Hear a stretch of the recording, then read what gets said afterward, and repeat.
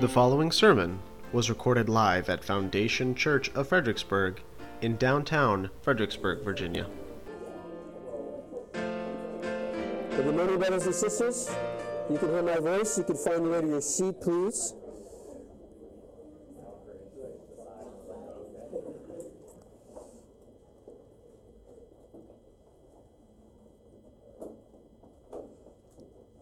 It's good to be with you. Grateful to be here. Please take your copy of God's Word and open to the book of Jeremiah, chapter 4. If you don't have a Bible with you and you'd like one, you're welcome to grab one of the Bibles on the seats around you. That's our gift to you. If you'd like a bit of a nicer one and an upgrade, come see me after service, and I've got one for you as well. But we're going to read from Jeremiah chapter 4 through the end of the chapter.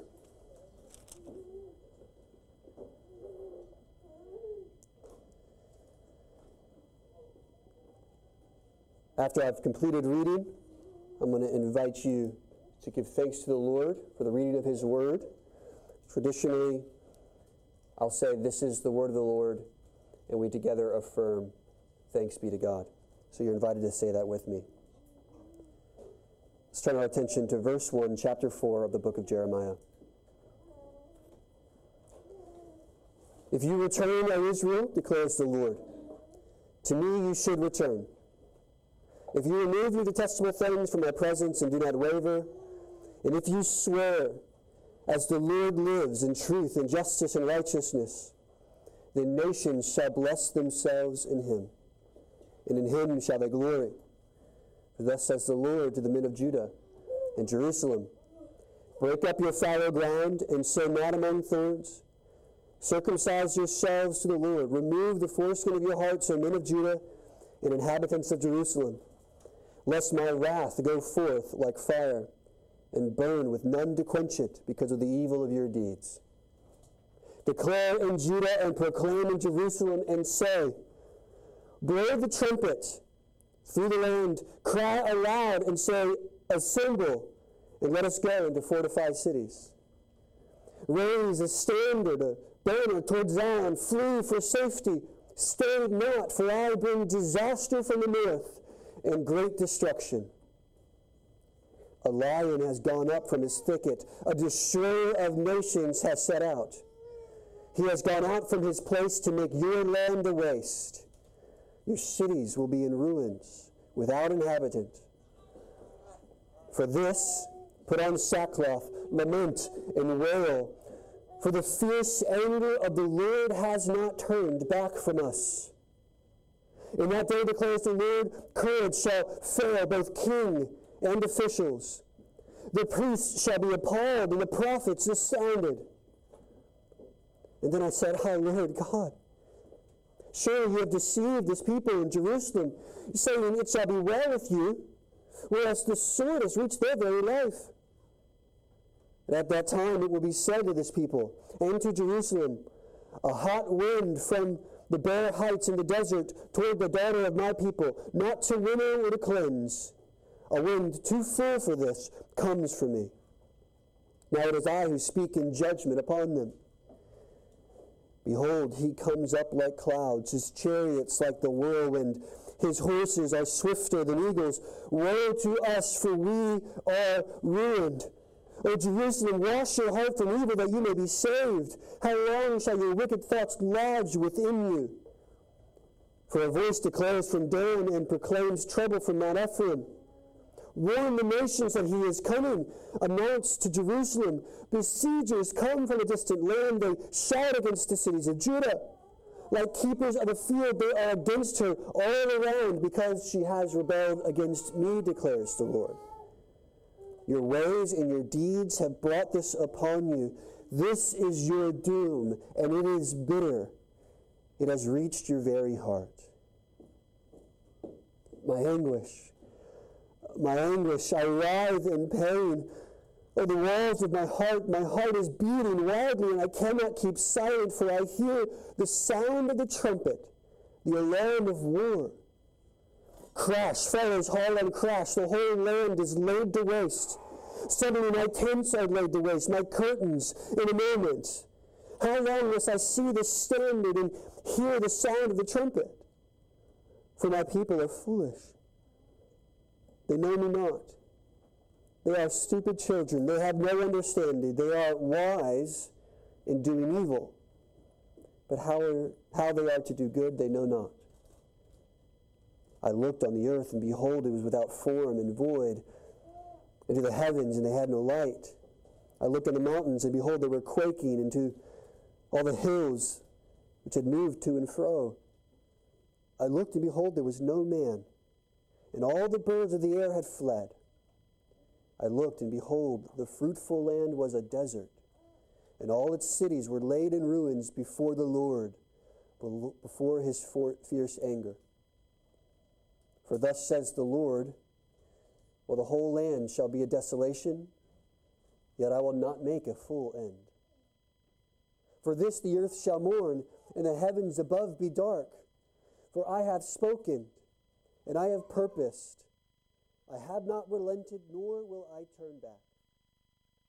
At the noise of horseman and archer, every city takes to flight. They enter thickets, they climb among the rocks, and all the cities are forsaken, and no man dwells in them. And you, O desolate one, what do you mean that you dress in scarlet, that you adorn yourself with ornaments of gold, that you enlarge your eyes with paint? In vain you beautify yourself. Your lovers despise you. They seek your life. For I heard a cry as of a woman in labor, anguish as of one giving birth to her first child, the cry of the daughter of Zion, gasping for breath, stretching out her hands. Woe is me, I am fainting before murderers. This is the word of the Lord. Thanks be to God. Would you pray with me? Father, give us, Lord, in these next few moments, an appreciation for your wrath, the clarity on our deserving judgment, so that we might, unlike Judah, heed the warning to gather beneath the banner of Christ and flee to him for our safety and refuge. We ask this, as always, in Jesus' name. Amen. We've all seen stories on the news of an impending hurricane or tropical storm bearing down on cities along the coast, or tornadoes leaving a path of destruction wherever they may come. Often among those stories, there are several who have refused to leave their homes. They're attached to the comfort of their belongings. This is their father's house, which he built with his own hands. This is the place where they raise their families. They're not going to abandon their home. Or perhaps they're just ignorant of how deadly or dangerous the storm which bears down on them may actually be. Overconfident in the supports of the structure that surround them, believing that surely the floodwaters would not reach their home. And then over and over again we hear report of those same individuals, often stranded, calling and waiting for help, some even to their own demise, for failing to heed the warning, the call to evacuate, the need to flee. Consider for a moment an island, in the center of which is a volcano, which had for some time remained dormant. But then the beginnings of the rumbling began to quake and shake the island. The seismologists and the scientists and the meteorologists and all the ologists of the island decide that this thing is about to erupt. And if you care about your life and your safety and that of your children and your loved ones, you will leave your possessions and travel by the ferry which has been provided for you to the neighboring island, safe from the volcanic eruption and ash. Imagine then, if you will, the inhabitants of this land, despite the tremors and the quakes and the smoke and the billows, deciding to stay, stopping their ears up to the calls of warning. Consider those who, in World War II, remained steadfast in their own cities, despite the blaring of the air raid sirens all day and all night. Jeremiah is this kind of warning. And though in our own mind, looking from our perspective at those sorts of circumstances, we may surely think that if they would just leave, if they would flee from danger and go to their only place of refuge and hope, they would be saved. And yet the warning here, not simply for Judah, but for us, is that they refused. As we read Jeremiah, even as Jeremiah himself wrote and chronologized these words, the end has already been sealed for Judah. They've been under captivity now by the Babylonian army. In chapter 2 from Jeremiah, we saw that God charged Israel and Judah with the indictment that his love was betrayed. In just one chapter previous, in chapter 3, we saw that despite that betrayal, God's heart for his people was one of restoration. If they would simply acknowledge, confess, and repent of that sin, their sin of idolatry and adultery. In chapter 4, then, what we've read this morning is one of God's judgments against sin of an obstinate people. Namely, what happens when the call to repentance goes unheeded? What happens, as it inevitably does, when Judah decides not to give themselves to the Lord, to repent of their sins, to grab hold of the free offer of God's grace and restoration given to them freely out of the mouth of his prophet Jeremiah? What will happen when they refuse to leave under the threat of judgment and destruction? Well, then, it's a rather bleak picture. You may have thought, as we've read through chapter 4, that this is a terrible picture of destruction. That Jeremiah is going above and beyond to visualize what it looks like for a city to be utterly destroyed. The language he uses is of a broken, desolate, scattered jar, shattered among the ground, with 1,000 pieces going in every which direction. Bones broken within the body. A nation crumbling to its core. What happens when a nation refuses to repent? Or a people with whom God had covenanted refuses to be faithful to their Lord? Then in verse 4, we see that God's wrath will go forth and there will be none to quench it. When he says that you must circumcise yourself to the Lord, to remove the foreskin of your hearts, he means to be genuinely repentant. Throw yourself at the mercy of God. Give yourself to his kindness and grace. Return to him, O Judah and Jerusalem, lest my wrath go forth like fire and burn with no one to quench it because of the evil of your deeds. Well, God in his wisdom then sends Jeremiah to warn them of just what will happen if they refuse to repent.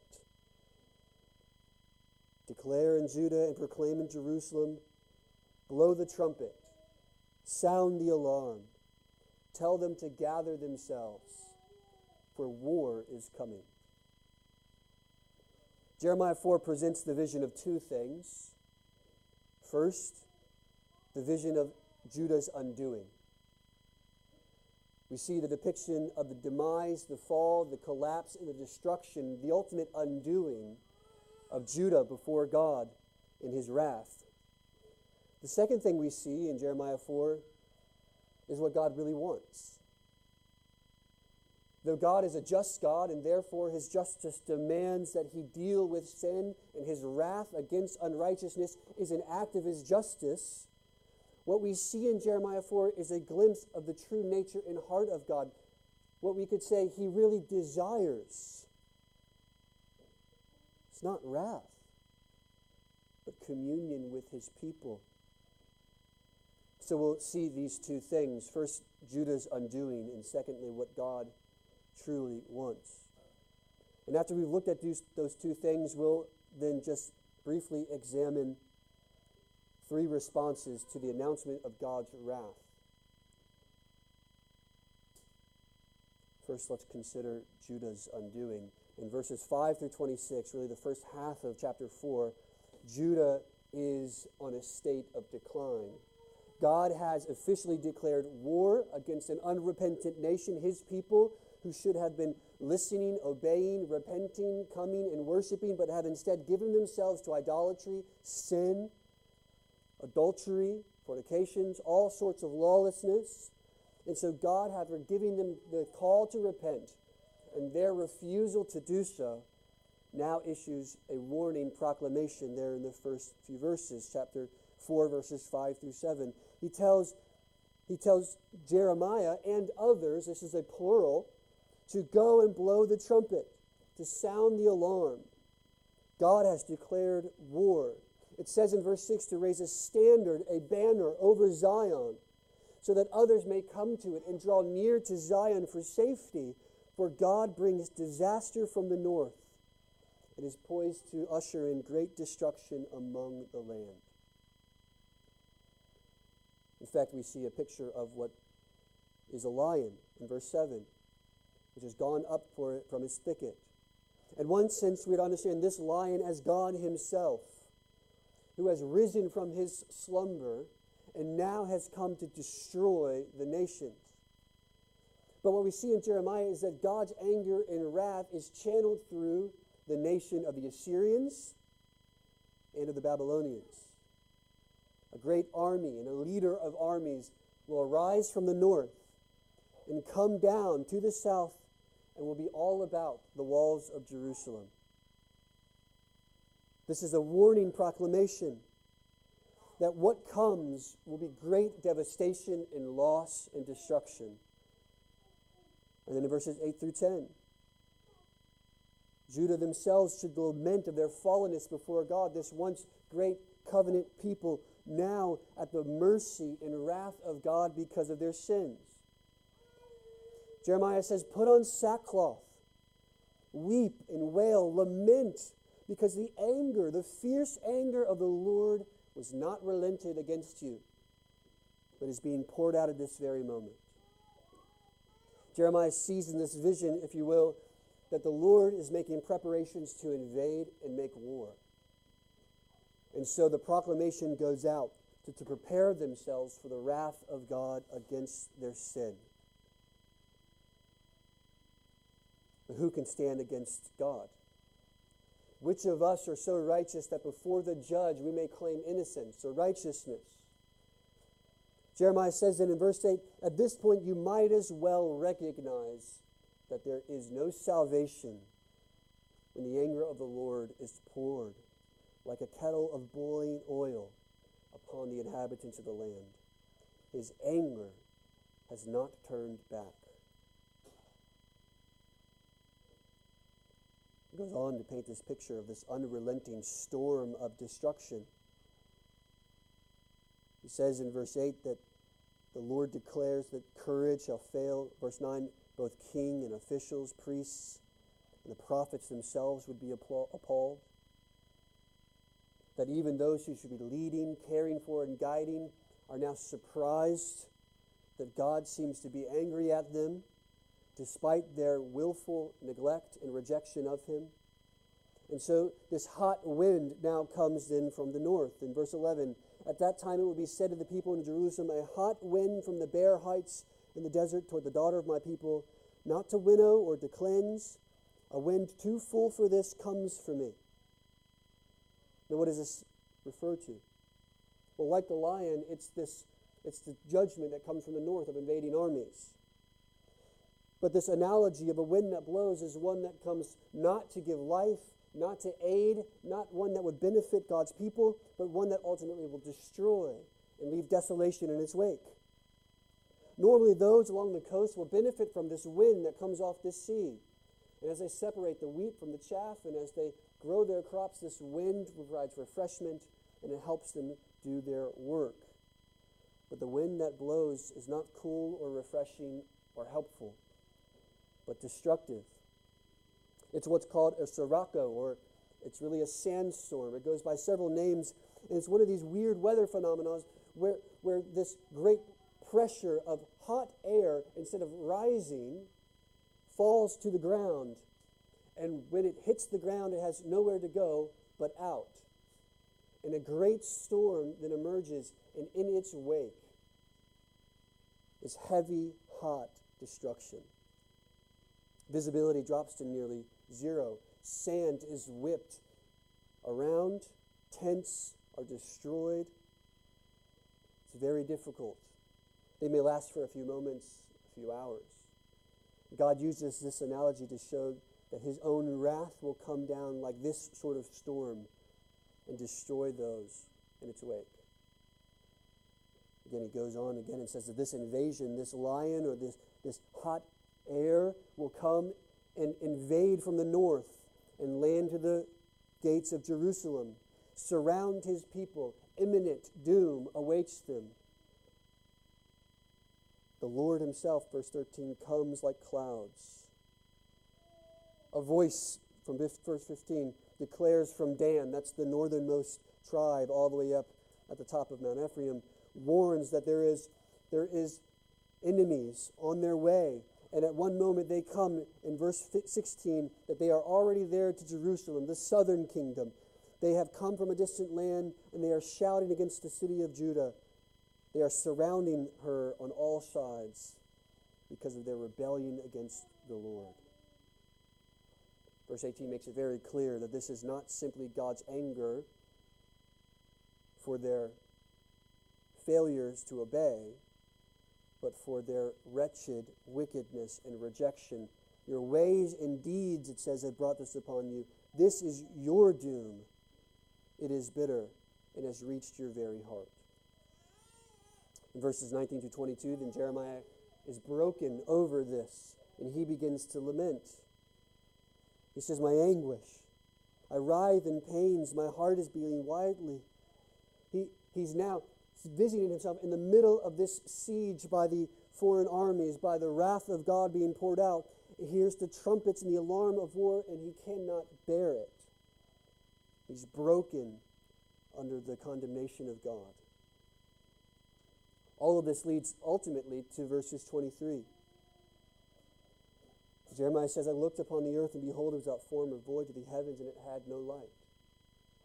Astute readers of the Bible may pick up on the language here from Genesis chapter 1. That in the beginning, when God created the heavens and the earth, it was without form, it was void, it was empty. And the first thing God did was to proclaim light.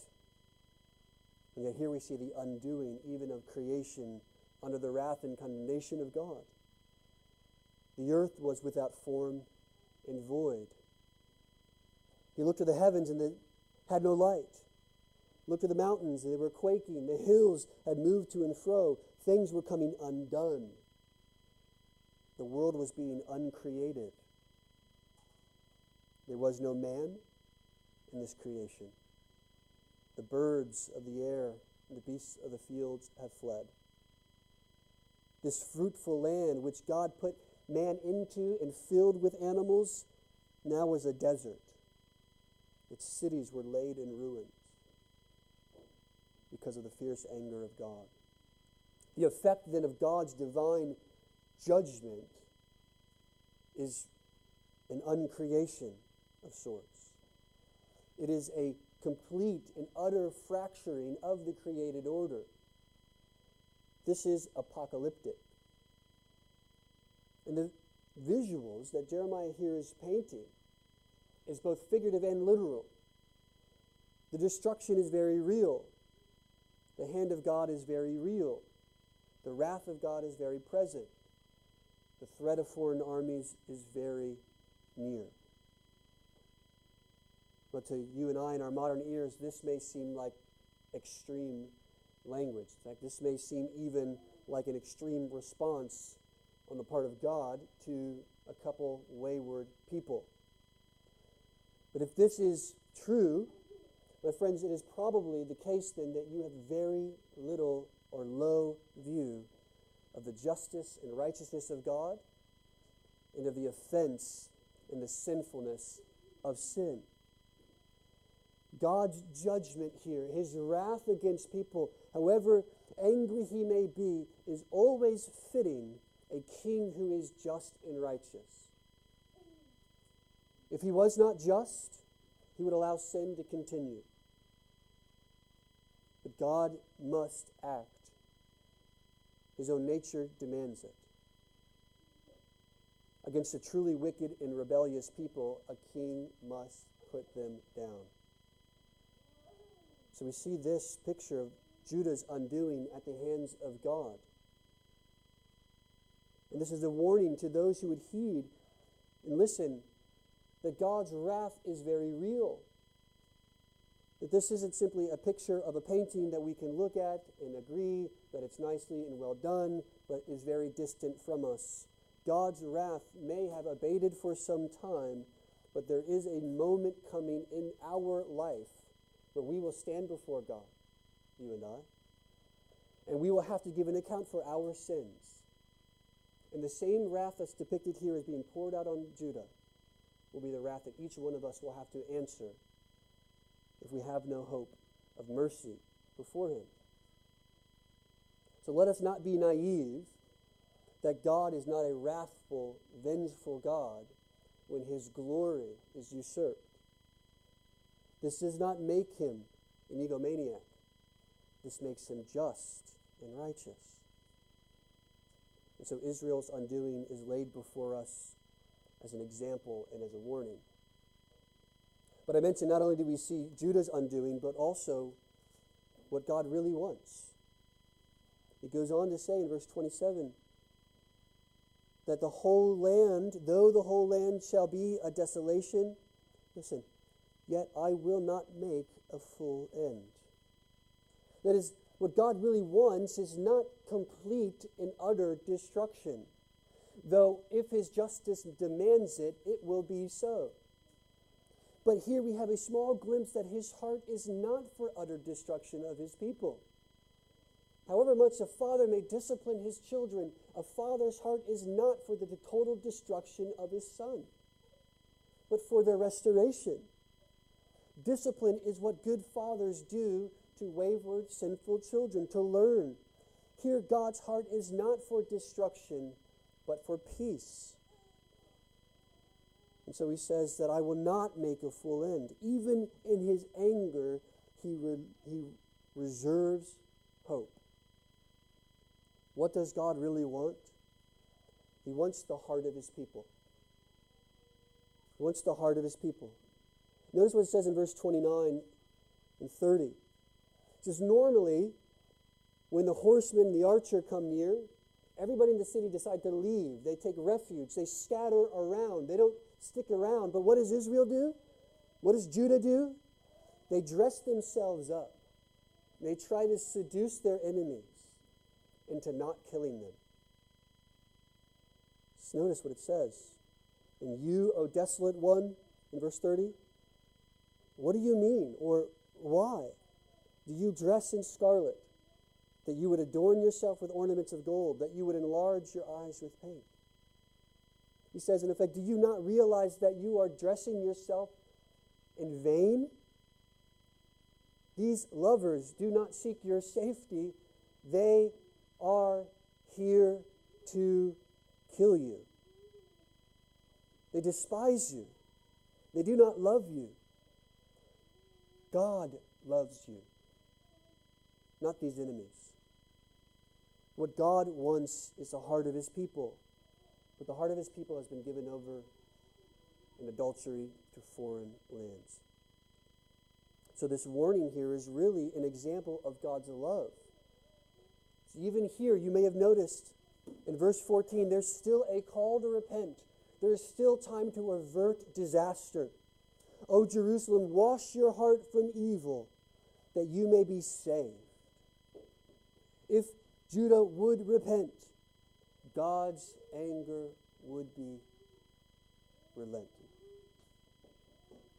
What God really wants is not the complete destruction of his people, but their heart and full affection for him. And this is what he will seek, even as he disciplines them under his own hand. We'll notice Jeremiah's response to all this. There's really three emotions he exhibits in this text, and this is unique among Jeremiah as a prophet. We have this picture of him as one who is really wrestling with what he's being called to declare. Go back into verse 10 and notice that there's confusion among Jeremiah. Confusion as God confronts this complacency among the people. He almost calls God to account. He says, wait a minute, Lord, surely you have deceived this people, saying that it will be well with you, when in reality the sword or the knife is at their throat. Jeremiah says, you've allowed prophets to preach peace, when in reality you've been angry with us. You've allowed your people to be lulled into a sense of security, when in reality your wrath has been kindling this whole time. This is an honest confusion and complaint to the Lord, which would be right for us to also recognize that at times God allows our complacencies and our sins to go on, despite the fact that he has elsewhere revealed to us, rather explicitly, that those sins must be forsaken. Yet ultimately this is a false complaint, because Judah, Israel, Jeremiah even knows that God has been clear from the beginning of what was expected of his covenant people. God confronts the idolatrous complacency of his people and says, there's never been peace between us as long as you have sought other gods and other lovers. So the confusion is misplaced, but secondly, he also has fear as God brings ruin to the city. He says there in verse 19 that he's anguished. This is a real pain within his gut of what God is bringing upon his people. The walls of his heart are failing. His heart is beating wildly. He's wailing under the oppression and the heat of God's wrath. The sirens and the trumpets, the alarm of war are unwavering. And fear, real fear, has set in. A fear of God's anger and judgment, a fear that even Jeremiah himself may not be spared from such destruction. So he humbles himself with the Lord and asks that God would be gracious.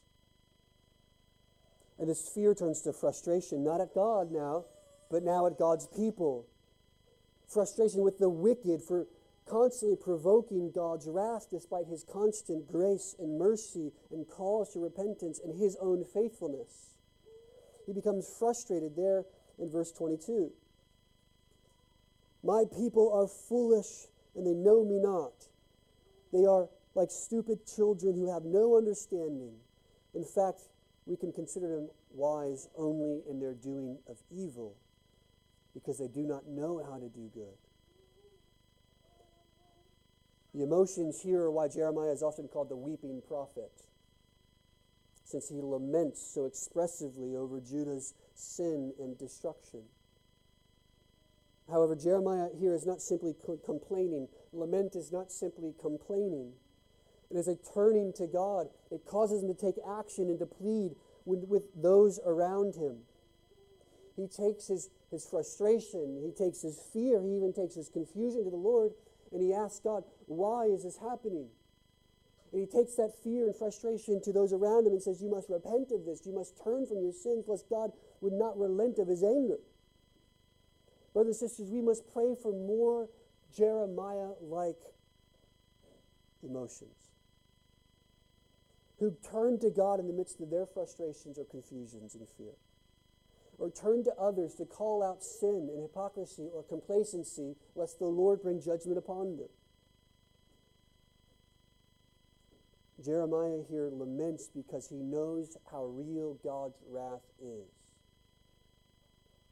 So he warns of the coming destruction for those who fail and refuse to repent. In fact, I said we'd look at 3 responses to the announcement of God's wrath, and we've already identified 2. The first was Judah's response to God's wrath, or the announcement of God's wrath, which was to ignore it.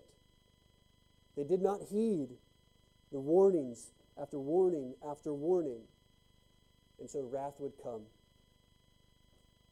The second response to the announcement of God's wrath we see in Jeremiah, which was to lament its coming, to turn to God, to cry out, to wait, to wonder, perhaps to hope. But there is a third response to God's wrath that Jeremiah ultimately leads us, and that is to escape it. We must not ignore it like Judah, and must not only lament of it like Jeremiah, but we must learn and seek to escape God's wrath. That's the third response. Again, in verse 14, when God says that Judah must wash their heart from evil, this is the means by which they would receive and escape the wrath of God through his mercy. Even in verse 31, we see remnants of how God would give you this means of escape. It says that I heard a cry as of a woman in labor, anguish as of one giving birth to her first child, cry of the daughter of Zion gasping for breath, stretches out her hands and says, woe is me, for I am fainting before murderers. This language is strikingly resembling that of what Jesus himself would say on the cross, who had been forsaken by others, who was encompassed, as he quotes Psalm 22, forgotten, as it were, by God as his wrath is poured out among him. Jesus himself fainting before murderers who hangs him to the crucifix. It is Jesus who cries out under the wrath of God, so that those who would seek escape may find it. You do not have to accept your fate as a condemned sinner. Here, God offers an alternative. The banner to which we must run, the banner to which I Hope Foundation waves, to which we call others, the banner to which we must seek refuge, is not a fortified city erected of walls of morality, of theology. The banner to which we must run and seek refuge is Christ himself. It is the banner of the gospel of Jesus Christ, the Son of God.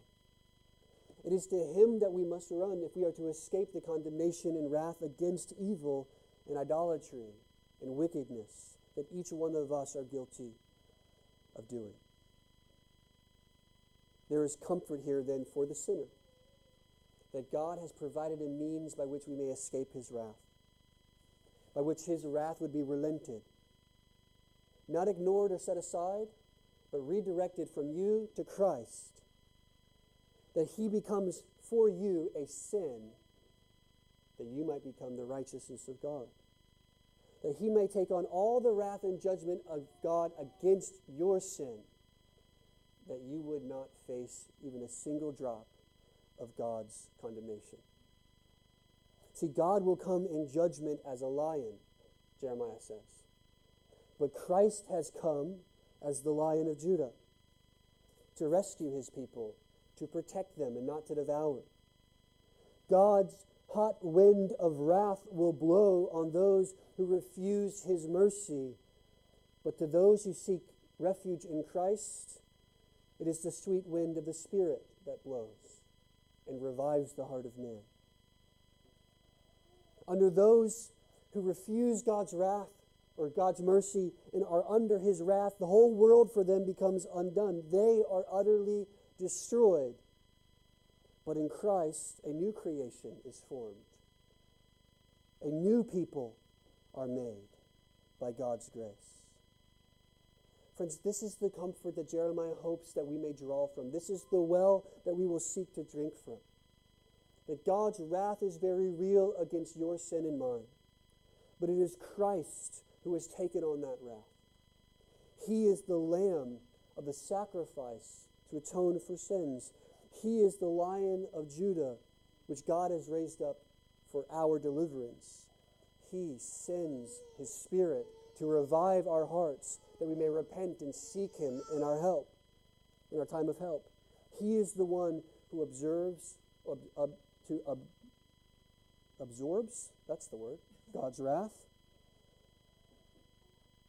so that you and I, as Romans 8 would say, may be justified.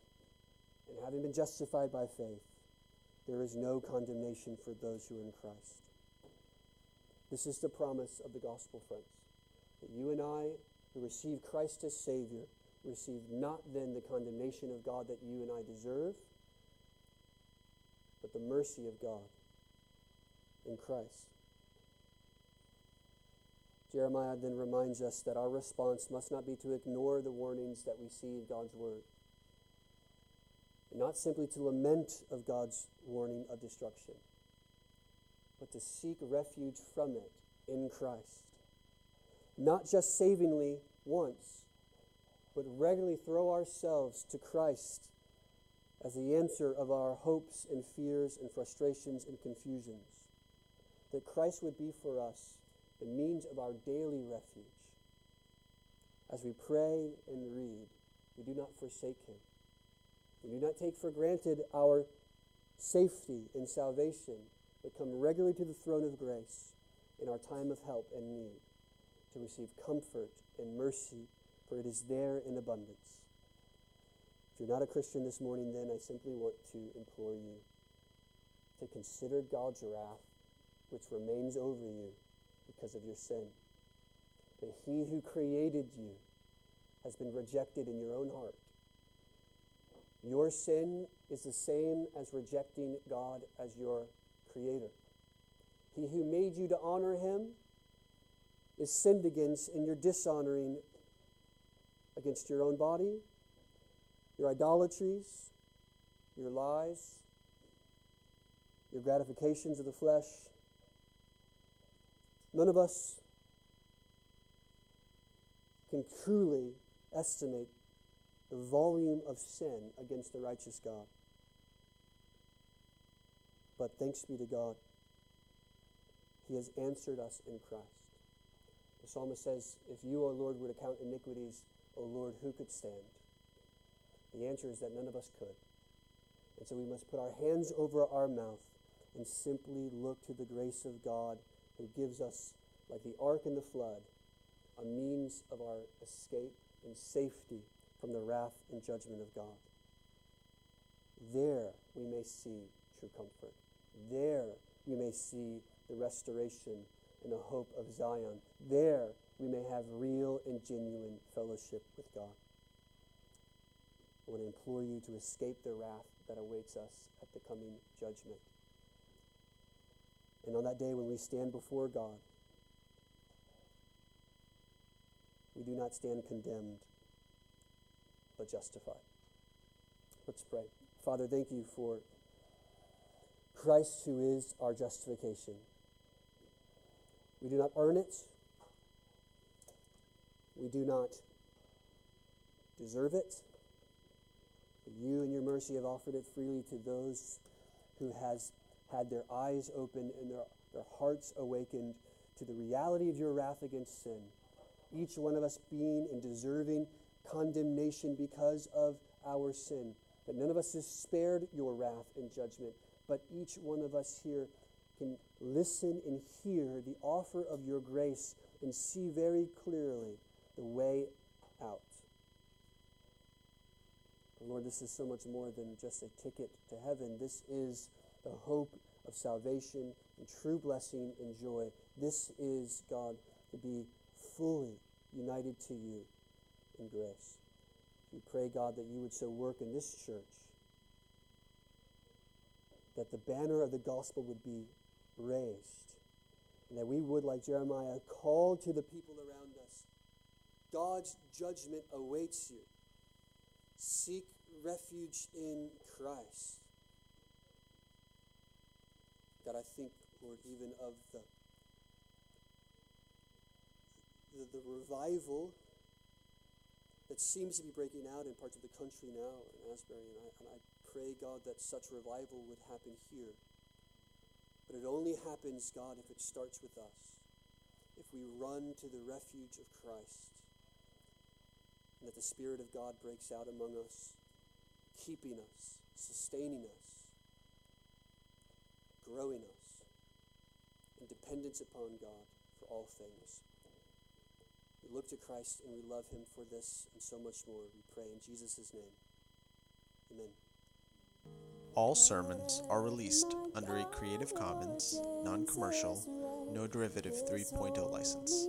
If you would like to learn more or listen to past sermons, please visit us at foundationfxbg.com.